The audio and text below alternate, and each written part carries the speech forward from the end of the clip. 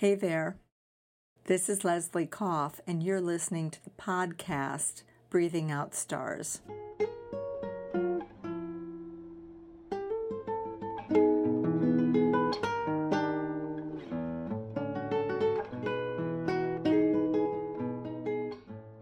So this time I have a story from a long time ago and a story from recently. Many years ago, when one of our children, the middle one, was in high school in Atlanta, the high school did a production of The Wizard of Oz. Now, this school was a theater magnet school, and they like to think that they did a wonderful job on theater tech and not just acting.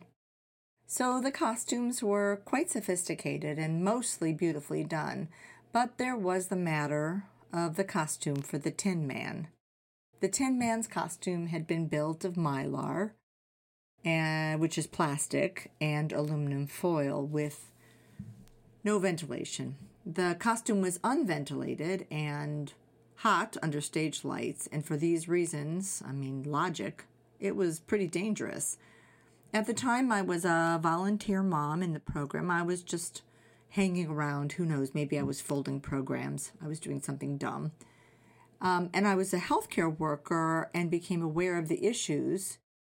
And when the Tin Man would have one scene and then another scene and then would begin to feel faint, the crew ran to get him water and then more water, but that didn't really make a difference. But they struggled through. So it's opening night when the Tin Man barely gets off the stage and faints in the backstage area. The stage manager ran to find me. She's screaming, he's down, he collapsed, help, he fainted. Now I'm running at top speed down the high school hallway towards the backstage door. I get there, the kid is laying on the ground. He'd had a full vasovagal, and when I got there, his pulse was very hard to find. Sometimes with a vasovagal, like a fainting reaction, there's no pulse for a few seconds, so that's always pretty scary. So I did find his pulse, and thank goodness there's his pulse, but he is a pretty weird color, and not just silver. We take his helmet off of him, and we try to start to remove part of the costume. I was breathing pretty hard. He was hyperventilating. I was asking the backstage crew to bring me cold, wet paper towels. I'm saying, come on, you're okay. Stay with me. Come on. Wake up. I'm holding his hand. I'm squeezing his hand. We're putting cold water on his face. Finally, he opens his eyes. This was a pretty scary event. He was super disoriented. I think at this point his mother was called, and she intervened with a drama teacher to get the costume amended on the spot. But there was this lovely 17-year-old young man who had been frightened and whose body could not breathe. For all of us, when we close ourselves in, when we're too performative in our lives, we don't give ourselves space or time to breathe, or when we're totally encased in plastic and mylar and aluminum foil, well, we can also be easily overwhelmed. Also, if you pretend that you're not overwhelmed, if you pretend you're not doing too much, if you pretend you're not wearing a plastic suit under stage lights, if you're disassociating, that's probably a bad thing. Come on, it's just common sense that you don't enclose a young man in plastic without ventilation, just like it's common sense that you don't paint yourself into a corner with no space, no physical or mental or psychic space. We all need to breathe. We all need space to breathe. For myself, honestly, I easily disassociate. That's probably not great.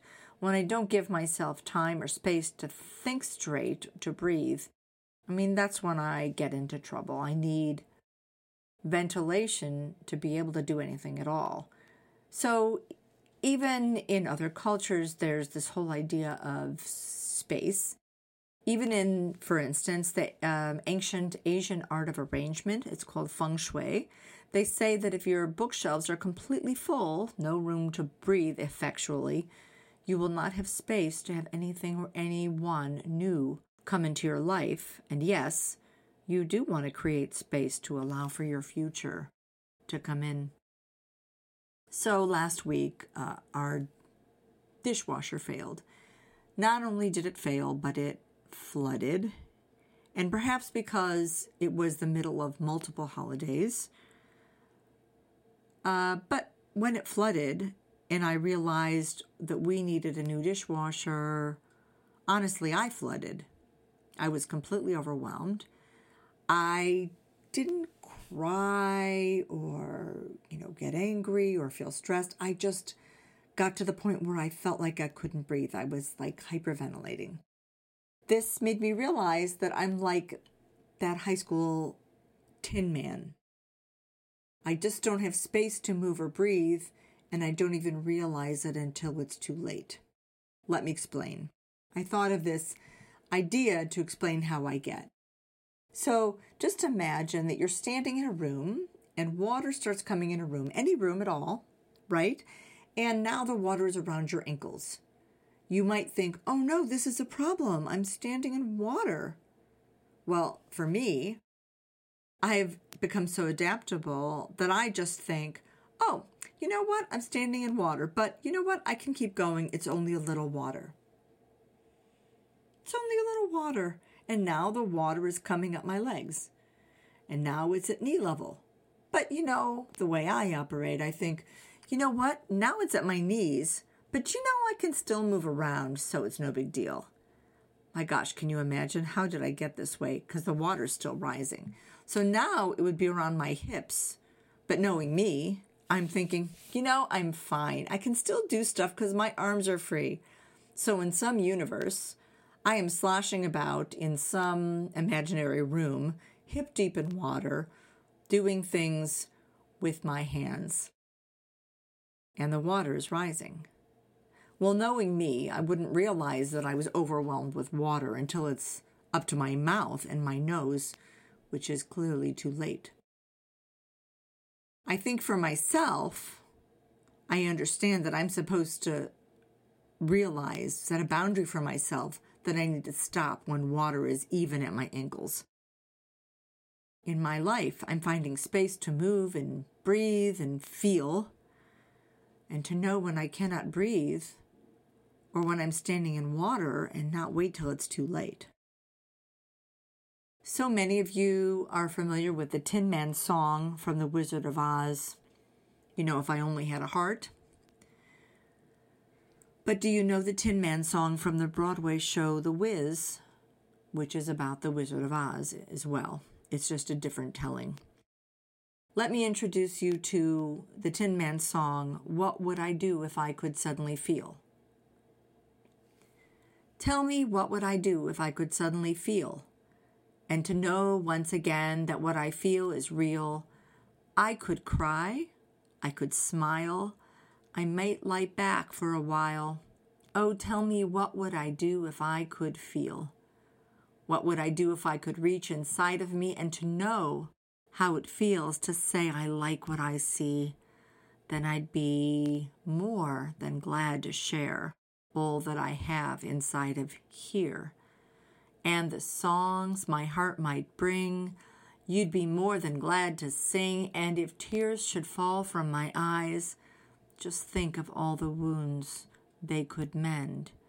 And just think of all the time I could spend just being vulnerable again.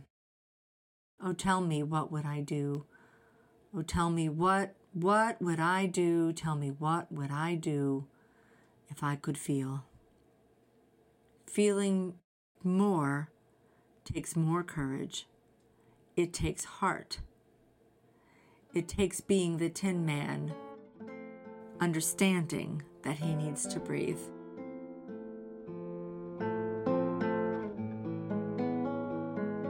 This is Leslie Koff, and you've been listening to the podcast, Breathing Out Stars.